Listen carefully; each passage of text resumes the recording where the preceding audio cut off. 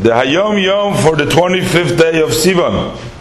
So the Rebbe quotes here from the sages that say that there is a verse that says Daigo belev ish yasicheno.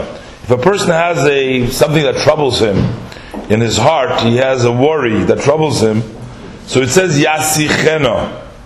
What does it mean yasicheno? So our sages give us two interpretations. One means yasicheno, he should remove it midaita from his mind. He should just stop thinking about it, about things that trouble him. That way they won't put him down, it won't make him depressed.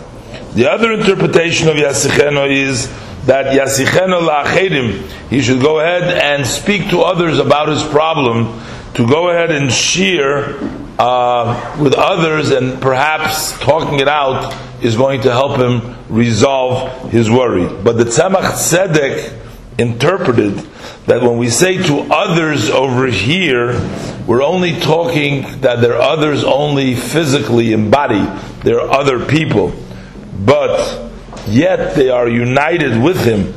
They are people that sense and feel for him what bothers him, what troubles him, they will take care. So the important thing is that when you talk it out and speak it out and take some counsel from others, it should be others, only others in body, but yet together in spirit, and people that feel for you.